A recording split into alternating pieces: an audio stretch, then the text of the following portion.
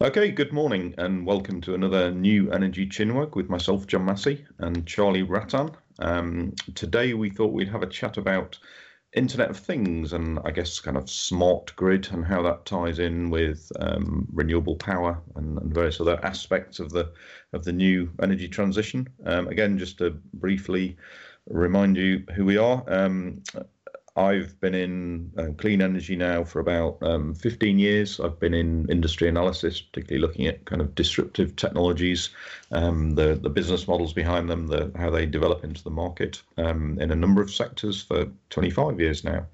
And Charlie, if you just want to say who you are. Yeah, I was with Shell for many years, John, on major projects and global major projects. I moved across myself to renewable energy about 15 years ago, very much involved in the cutting edge and in the coalface, if you like, if renewable energy can have one of those, delivering projects, the man on the ground, the man in a steel cube with people knocking on the door to find out what was happening and making sure that projects run smoothly. Over 10 years of experience on major offshore projects as well. We linked up together 3 or 4 years ago now. We worked together in the United States with BOEM, and more recently in Canada. So good morning, everybody. Hope you find today's chinwag of interest. Okay, so Internet of Things and the whole kind of smart area. I mean, it's an enormous set of topics, so we'll probably just scrape the surface. But I guess from your side, Charlie, what's your understanding of when we talk about Internet of Things? Everyone has a slightly different view of what it is. Let's hear yours. Yeah. Back in the day, I was involved in Shell, funnily enough, with the IT side, and they were trialing various things called VPN and kind of remote working. But one of the things that kept emerging was this concept of an Internet of Things. And I suppose, as I understood it, it was that every kind of appliance, every object almost in your home and elsewhere could be ascribed to some kind of sensor, and that sensor ultimately could transmit data to perhaps a server. It could be perhaps done remotely via encryption, and then this would give you great control. And things have happened on this Internet of Things. Some have been false leads. I've seen things on heating systems where the sensors are on appliances and they're controllable from a central control panel, and you can use the data and you can use it smartly. You can build in lags. And I've seen other dead-end technologies. I remember these little cardboard cutouts that Amazon used to present, and you'd buy one for a couple of pounds, and whenever your washing liquid ran out, you'd press this cardboard thing, and lo and behold, the delivery of the new product would be there. So it's been around for a long time now, John. But why do you think suddenly there's all this talk about it? Why is it now? Why is suddenly the Internet of Things back, and why is it back with a vengeance?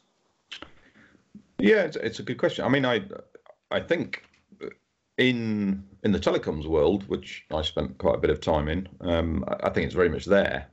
We used to talk about, before Internet of Things became a kind of trendy buzzword, there was this term machine-to-machine communications, which was very much getting away from the fact that people talking to people. It was all about devices talking to other devices, talking to appliances, talking to all sorts of things. So it was very much about data communications rather than voice communications.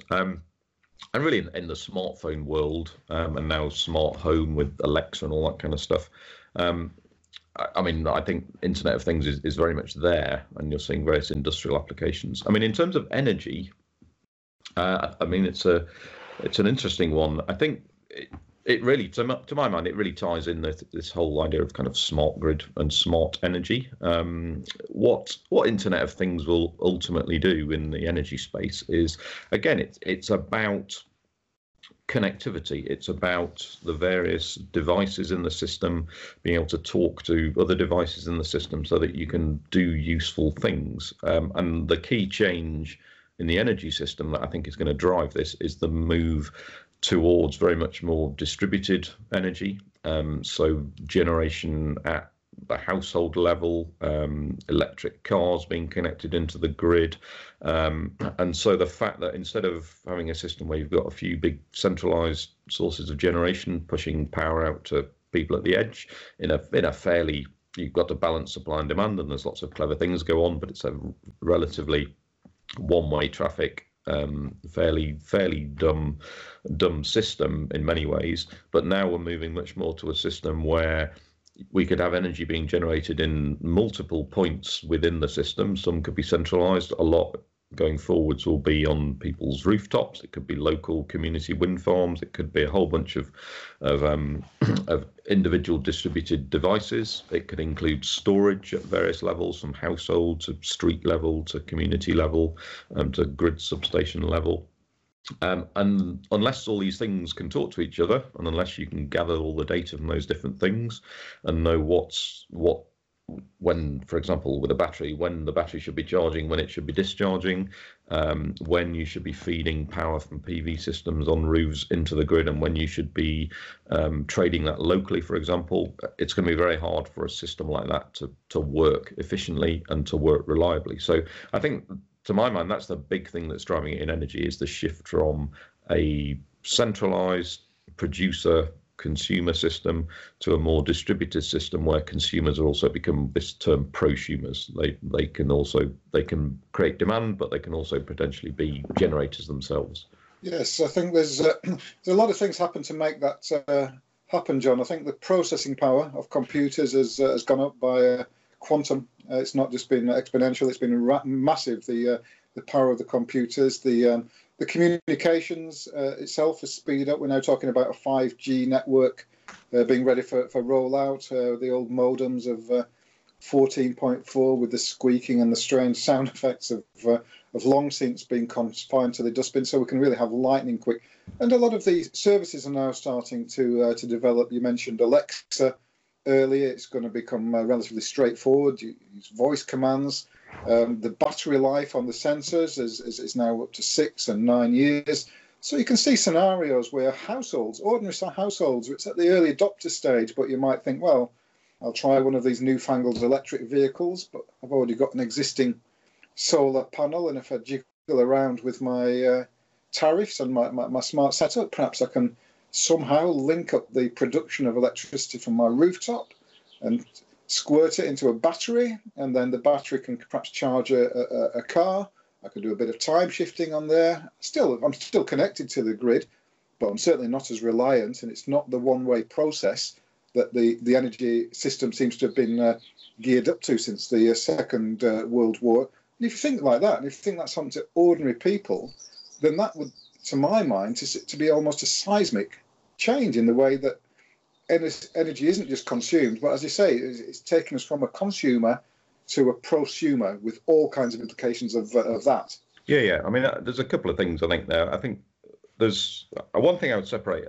First, looking at the technology side, absolutely. I mean, computing power has increased dramatically, but actually, if you look at the mobile world as a kind of analogy for what's going to happen in energy, the key thing that enabled smartphones is it's not just processing power, but it's having that processing power in a smaller package, if you like, that you can stick into a mobile phone. The early mobile phones were things in briefcases that you'd have to lug about. The key change in terms of getting from that to getting to smartphones was not just the fact that the processors were more powerful, but you could get them into packages that you could hold in your hand. They use far less energy for the same amount of power. So certainly in terms of sensors around the energy system, that's crucial. You want sensors that are small, have very little power draw, potentially in future, depending where they are, could be powered by their own little tiny solar cell on the sensor. The speed thing, again, with a point I would just make with things like 5G, 4G before it, even 3G to some extent, we tend to focus on the fact it's the speed. Actually, what those new technologies in the mobile network have enabled is not just speed, but it's more bandwidth. It's the ability to get more into the system. A lot of the energy Internet of Things applications we're talking about, the amounts of data won't be very high. We're not going to be using gigabit per second speeds to transfer data from a smart meter or from a car or whatever to a system that's going to make use of it. But what we will need to do is to transfer information from millions of devices at the same time. So each individual connection might be quite limited in terms of speed, but things like 5G, 4G already, what they enable you to do is have lots of connections at the same time. So it's greater bandwidth, and you can use greater bandwidth either to have a few people using it very quickly or to have lots of people using it more slowly. It's kind of up to you how you spread that up. So yeah, that's on a technology side. And then yeah, you're absolutely right. I think the seismic shift, the real disruptive flavor of this is at the grid edge. It's the shift from, as a consumer, I just have a dumb meter that measures over several months till the man comes to read it, how much energy I've used on aggregate. I have very simple tariffs. There's no granularity.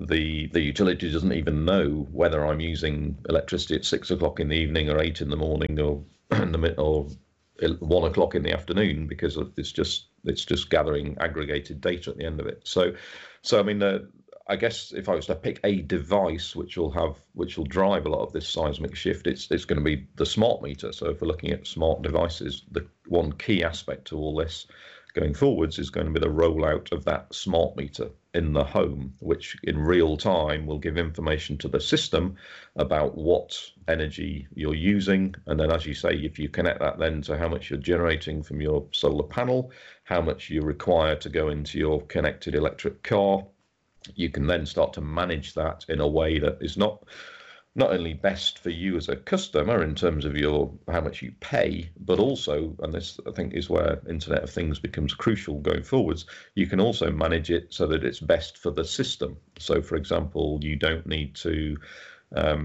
you're not feeding in excess electricity into the system at times when it's not helpful to do that, and that can also then mean lower costs for the distribution network. It can mean less grid upgrades. There's a whole bunch of other kind of advantages that brings to the system as a whole. Yeah, the one thing we learnt in network computing that seems to have a number of parallels to renewables, but one thing we learned is that you can get up to 95% of network availability quite easily. It's the last 5% that is the difficult bit, and that's the costly bit.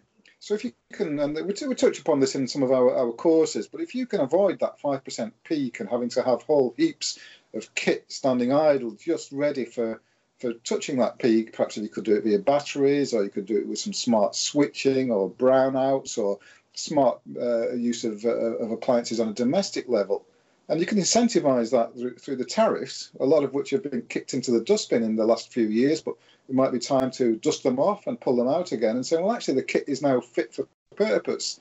People can mine the data, they can use it to make an informed choice, they can choose if they've got an electric vehicle to choose a good time. I know in network computing, I think a lot of the wide area network stuff, it used to go across at 2 or 3 o'clock in the morning when the bandwidth was there, nobody was at work in the UK, might be elsewhere, but it enabled efficient use of the network.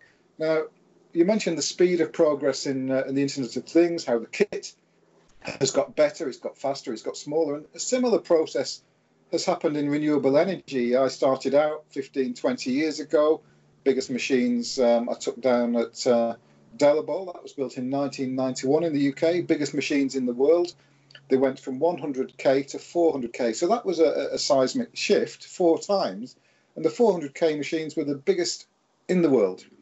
And when we took them down, and it was 20 years later, a long time, but not, in the great scheme of things, that long. And then the machines, we reduced 10 machines to 4, and we nearly trebled the output at the same time. And they've put 2.3 machines, but even they're small now. The machines offshore are looking at 6, 8, 10, 12, 15 megawatt machines, big generators. So the economies of scale have kicked in for renewable energy, and that has driven down the cost. So as IT has gone almost like making quantum progress, so in parallel has renewable energy and clean tech. On top of that, and I think this is something that you've been teaching on, John, new players have come to the game. Electricity, it's used in real time. It's not something that has lent itself to storage particularly well, a bit of hydro, but it left a gap for fossil players. But now things like batteries have come in, and we can now use smart meters, and we can start mining the data and start using machine learning. All of this is now starting to. So I think it is a sweet spot, if you like. I think it is a good time that the computing power is there, the speed is there, the bandwidth is there, and the kit has moved on and the price has plummeted. So it's almost a perfect storm for the integration of renewable energy and clean tech kit with computing kit. Yeah, and I think an important point you made there was machine learning, artificial intelligence, whatever you want to term this thing. The other key thing that happened in the telco world was that the power and the money, to a large extent, moved to software firms rather than hardware firms. So certainly in the time I was working in that industry, you very quickly saw that it was the Microsofts of this world who were producing the software, who were the ones that were making the billions, compared to in those days the now defunct people like Digital Equipment Corporation and a whole bunch of other, and IBM started off very much as hardware and then moved into more services. Certainly you've seen that with the mobile world with smartphones. The smart bit is the software. It's the software both in the phone and also in the servers in the network that basically provide the service and make it useful.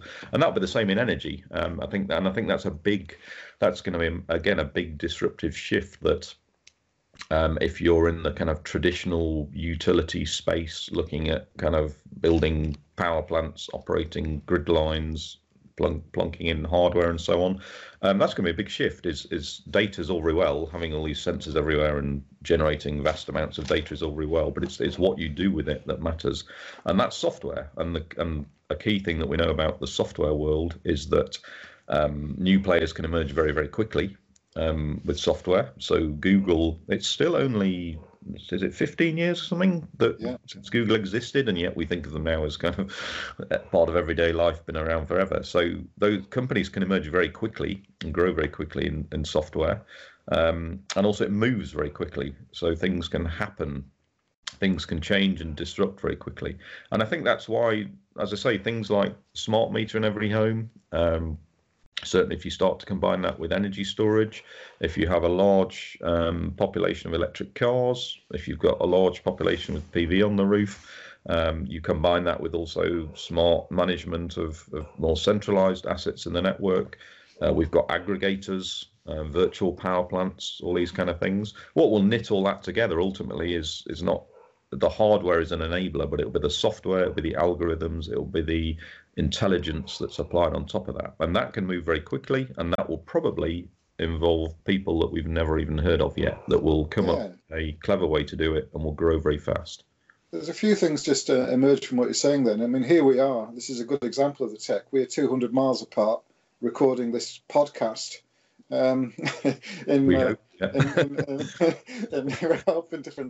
different locations, kits that would have cost thousands, if not tens of thousands of pounds, not so very long ago. And I don't think ordinary people, if you like, would have had access to technology. Perhaps the big corporations may have done. But touching upon some of the things that you said there, I can certainly see. You mentioned this prosumer and the two-way flow. And if you were to say, we clearly know that electric vehicles, it's already happening in Norway, and it seems to be on the cusp here in the UK.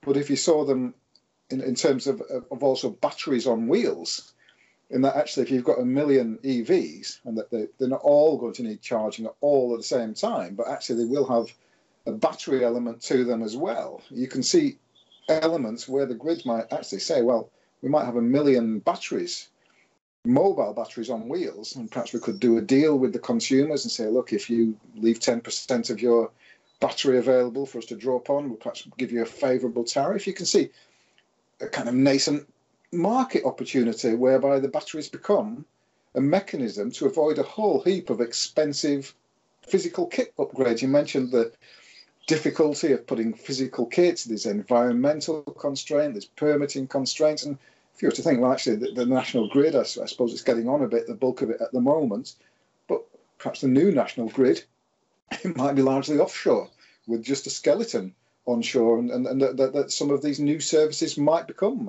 a form of virtual national grid. Is that fanciful? Yeah, Yeah, well, I think it's important to separate out here I mean, National Grid. When we talk about National Grid in the UK, we're talking about the company that runs the transmission network. I think a key change that's going to happen with this smart grid Internet of Things, whatever we want to call it. The transmission side of the network is already pretty smart. We can National Grid already are responsible for balancing supply and demand, moving things around, swapping things onto different power lines if need be. The distribution network is where a lot of the big changes are going to happen. That's the bit that at the moment is one way, but it's going to rapidly become two way. So there'll be power going into the network, into the center of the network from the edge. But also what we're starting to see, which I think will have a massively disruptive effect when it gets going, is companies in various countries, Centrica here in the UK are one of them, trialing various local trading markets. So basically having the ability so that rather than me as a prosumer here, rather than always selling electricity or buying electricity in and out of a kind of national system, why can't I just trade with my neighbour? So if I happen to be at home and he's out at work but he's producing PV on his roof, why not sell that electricity straight to me? Why does it have to go into some central pot and then come back out again? And so then you get into. And then obviously you require information at a very granular local level: who's producing, who's consuming, what the most efficient ways are to move that around the distribution network. But I think that potentially is hugely disruptive, not only in terms of consumer benefits, but also the impact that has on, if you're in a centralized world, if you're making money trading centrally, if you're making money generating centrally, or making money by moving power along grid lines. If we can instead start to move power around just locally and trade it locally, that has, again, massive implications. And that all requires data on balancing at that local level. It was always there, and again, it's a parallel with the computing networking world, John. And one of the strange byways with working for the large corporations, but it was always there, and it was called peer-to-peer networking, and we always used to cover it in our courses, and it was always there, but we tended not to use peer-to-peer networking because we wanted to talk to other Shell locations, we wanted to talk to other big companies. So peer-to-peer networking was an interesting little byline that you covered, and then went on to something more relevant to the mega corporation. So it's been in there right from the instance. I spent a very enjoyable year with a very innovative company called Good Energy, and we were looking even then, and this is as far back as 2010, at new uses. There was things like crowdfunding. Nobody had ever heard of crowdfunding there. What was that? Well, if you're having problems with getting banking, if the big banks are not interested in renewables, perhaps you need to draw upon the people themselves. And there was this new concept, crowdfunding, which was been tried. Now it's mainstream. And it's using the power of communication, and it's using the power of the internet. Now, peer-to-peer networking for community schemes, for localized, combine that with, I think, another strand that we've not yet talked about that is also out there, and that is something that you never do in the old days. You'd have your after the split, after the CGB split, you might have a power gen or whatever the RWE equivalent. And you'd stay with them unless something really, really bad happened. You'd stay with them for years. But now, if you get your electric bill and you suck in your breath after you're receiving it, and then you perhaps look on a comparison site, well, why am I paying this? So it's got easier and easier to switch. Yeah. And I think you mentioned Alexa earlier, and it's only a matter of time, I think. And if it's not already happening, is it possible just to ask Alexa, this is my power bill, I'm not very happy, can you find me a better tariff? I think you can. I can't remember who's doing that, but I think you can. I mean, the point there is, the technology is one thing, but also having a competitive market. So there are many countries where you can't do this easy switching to different providers. In the UK, we've probably got one of the most competitive electricity markets in the world in terms of from a consumer's ability to switch providers. And what you'll notice is that to differentiate themselves, a lot of these new providers, certainly the ones that are being more successful, are ones where their offering is very much tied in with smart metering and very much tied in with things like time of use tariffs, more innovative tariffs. There are companies now, I think Octopus is one of them, where they actually have a, if you like, a tracking tariff where it actually tracks the wholesale markets. And so you can, if you want to, be very granular in choosing whether to put your washing machine on at a certain time based on the wholesale tariff at that time. So yeah, you're starting to see innovation in terms of using pricing, and again, that's all based on having that data available and providing that data to the household. It's also based on being able to bill for that in terms of how they use it. So yeah, I mean, that's where Internet of Things as a technology is just an enabler, but what will make happen is it doesn't need to be so the tariff models and the kind of marketing strategies around it. Yeah, so people can make. You don't need to be any kind of computing whiz to do this. You don't need to be any geek in programming, learning some arcane language. Anybody can ask Alexa to look around and see if there's a favour. So it's become quite user friendly. Like you think about it, you can have all this computing power, but I've certainly been struck. Certainly, you look at some of the of Apple and how easy it is to use. They don't even bother with manuals. They say, well, they teach yourself as you do it, and it's very intuitive. And you can just see a situation where you don't need to make endless phone calls and be getting serial numbers and some arcane coding systems when you get your bill and you want to change it. And I'm sure that's only going to increase as ordinary people are engaged in an industry, which must be a good thing as people start to take ownership, if you like, of their own energy needs and how they want to do it, so they can make it work for them. And as they get better and better, they can reduce it by being smarter. So it's the old adage of working a bit smarter rather than working harder. Yeah, I mean, it's an interesting one. I mean, my view is that the majority of people are not going to actively engage in managing their own electricity use. They're just not going to be bothered or have time. But that doesn't mean that their electricity use won't be managed more smartly, but it'll be the companies that will be successful are the ones which will use software, artificial intelligence, Internet of Things, whatever combination of factors to do that smart management for people. I don't imagine there'll be a few people who will sit there in front of a screen and kind of look at what the price is at certain times and decide physically when to charge and not charge the car, or to set timers and all that kind of stuff. But I think that'll be, if you like, I mean, you can define different types of customers. That will be kind of an early adopter, kind of tech savvy set. To get this into the mainstream, I think really the opportunity is going to be for companies who can manage that for people and can do all that time shifting and can do all the smart appliance management, EV charging management, benefiting from different time of use tariffs and so on, so that basically the consumer, when they look at their bill over time, it's smaller. So, but they don't really care about on a granular level how it's become smaller. They just want to know that something smart is managing their service for them. Yeah, and I think looking at the industry, I think there's been some unusual movements in the background. I noticed my old company, Shell, seems to have been making a number of strategic acquisitions, including companies that are in the battery field and the energy management field, almost. And I think it's almost seeing this as a service, like you mentioned this with the software companies earlier, rather than an oil company just pumping out oil, saying, well, actually, we might be, if you'd say we're energy, and electricity might be part of that energy mix, and it's becoming smarter. And we've not really touched upon other elements of this Internet of Things. I mean, behind it, we've got developments such as blockchain, which is a distributed ledger system that might work well with some of the peer-to-peer networking that you've already touched upon. And there are other. We talk about, we're interested in clean tech and renewables. And I've been thinking about some of the grievances on the renewable field. For example, half hour.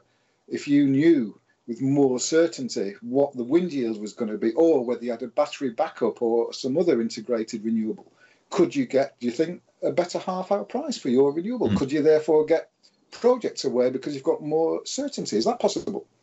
Yeah, certainly. I mean, and again, that's part of the whole data gathering and feeding into algorithms is, I mean, things like weather forecasts and more accurate weather forecasts.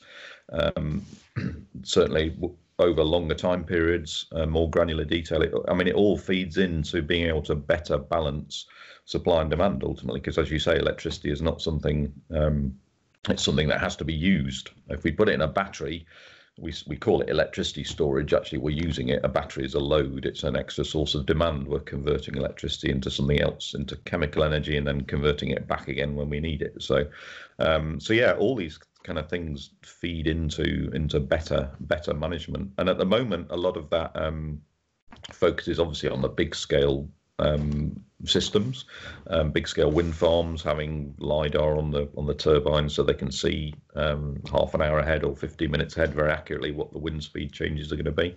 But obviously in future, if you're talking about thousands or millions of rooftop solar systems, the same argument would go for that. The more accurately we can predict a particular system, how its output is going to change, the better we can manage how that system is going to operate, because we can choose when to schedule storage, dispatch of storage, dispatch of power plants in the grid, and so on. So, it's all kind of more information, more granular information is all going to feed into, in theory at least, a more efficient system, but it's how you use the information that's going to be key.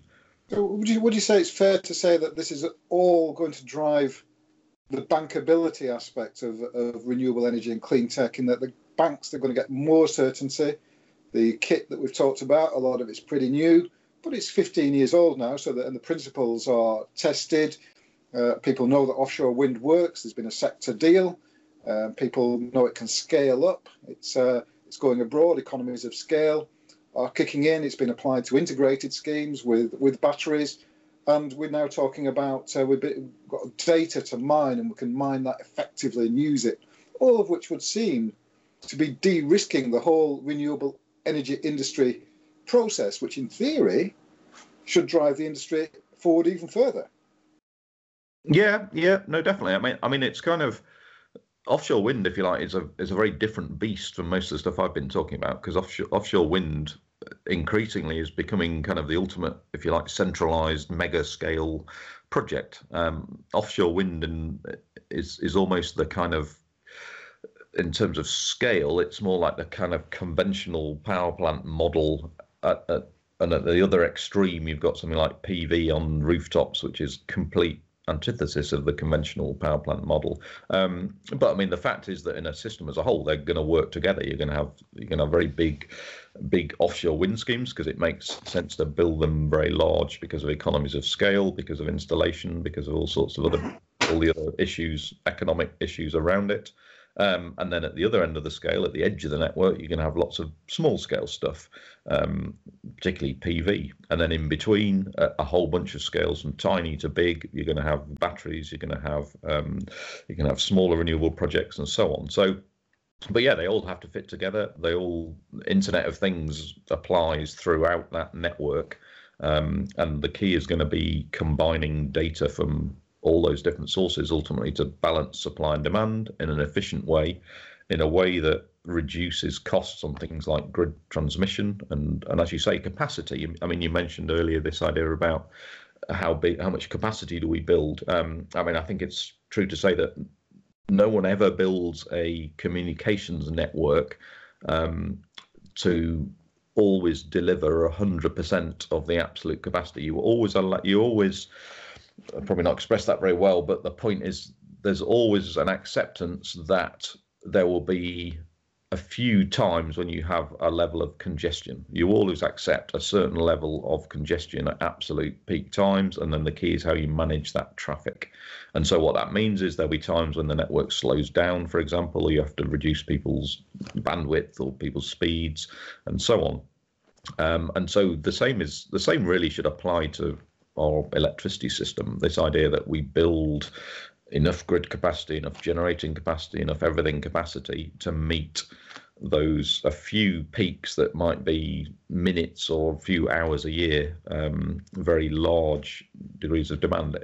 Economically, it just doesn't make a lot of sense, and from investors, it doesn't make much sense.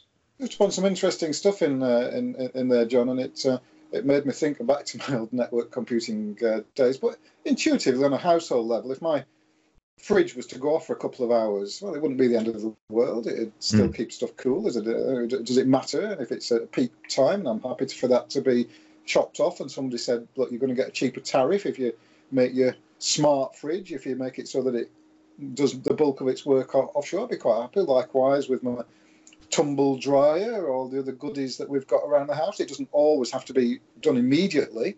Perhaps there'll be some switch that will switch it on at 2 o'clock in the morning or whenever is a good time, and then it can do the bulk of its freezing or tumble drying at that time. And if you do that, I mean, that's just on a household level, but if thousands and millions of people were doing that, you might avoid a whole heap of pylons traversing the beautiful countryside and the thing. I mean, it would say that the tech is pretty much there. I mean, it can already do that now. It's just a case now of perhaps making more standards. I don't know whether there's a standard for all these Internet of Things to talk to. I know that drove IT along in the early days, a pretty boring thing, but let's just show all talking to the same thing in the same language at the same thing, that every device that comes out, whether it's your fridge or your Hive heater or your tumble dryer, is talking the same language. And no, standards are absolutely crucial to all this, as it was in the internet world. And yeah, I mean, what you touched on is demand response, really.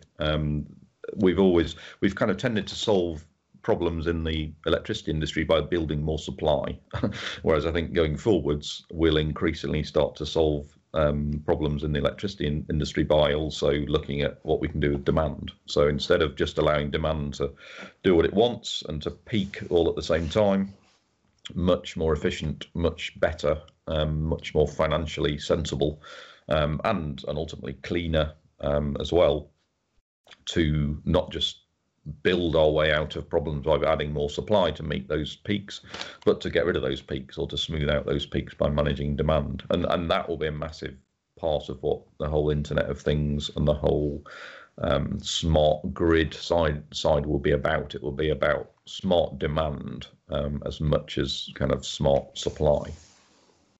And I suggest this is already happening. People are coming into the market. Products are already out there. Big players, massive companies are into this space already, and there's a lot more to come. Is there anything that we've not touched upon, John, that you would have thought, well, that would have been something that should have been I think the chances are that the big players are already aware of some of these trends. Obviously, there'll be false trends absolutely. And blind alleys and things there. So they're already aware of this, and this is already going to happen. 5G is now imminent. You mentioned that most people do have smartphones, and that the capabilities are largely already there. But I think the next few years they will be combined with the.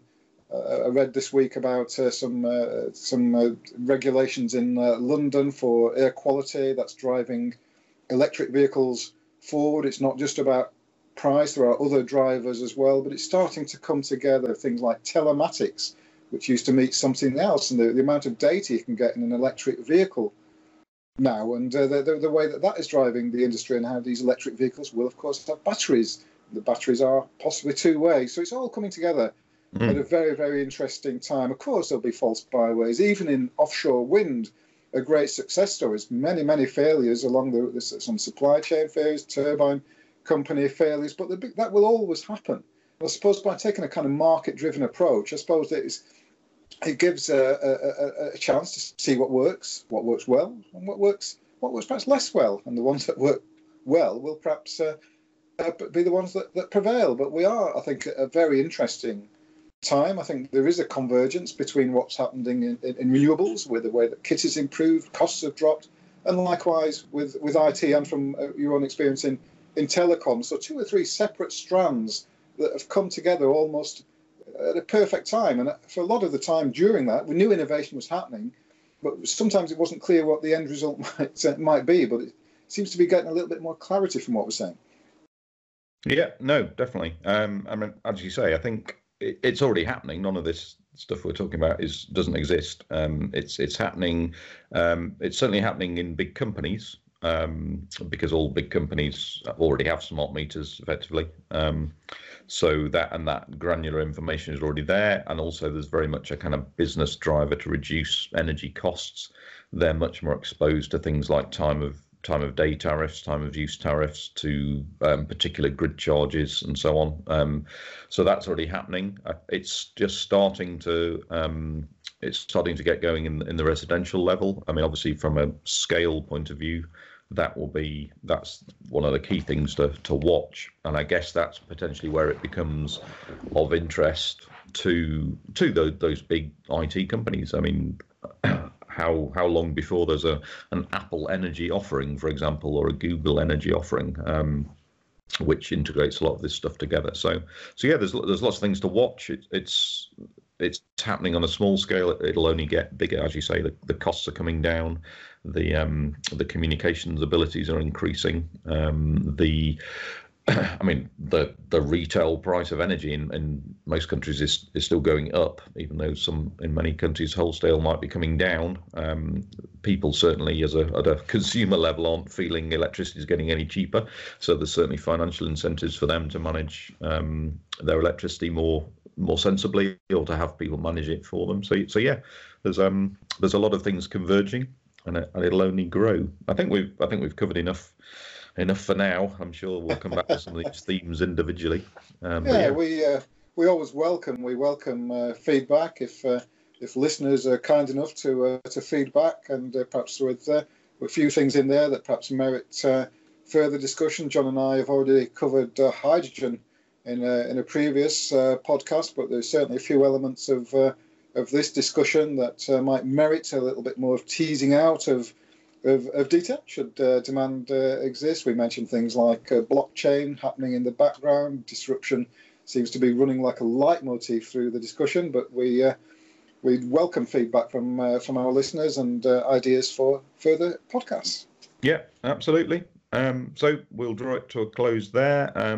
We're both on LinkedIn, so you can connect with us there. And also, if you go to astutenewenergy.com, you can also find out a bit more about who we are and what we do, and get in touch with us that way. Yeah, so, it might be. Sorry to interrupt you, John. It might be, should anybody wish to meet us face to face, I think we're planning to go to part of the All Energy conference. Oh yeah, All Energy in Glasgow. We'll be in Glasgow, so it'll be nice to shake a few hands and say hello to a few of our listeners. Absolutely. Okay, so for today, thanks for listening, and we'll see you next time.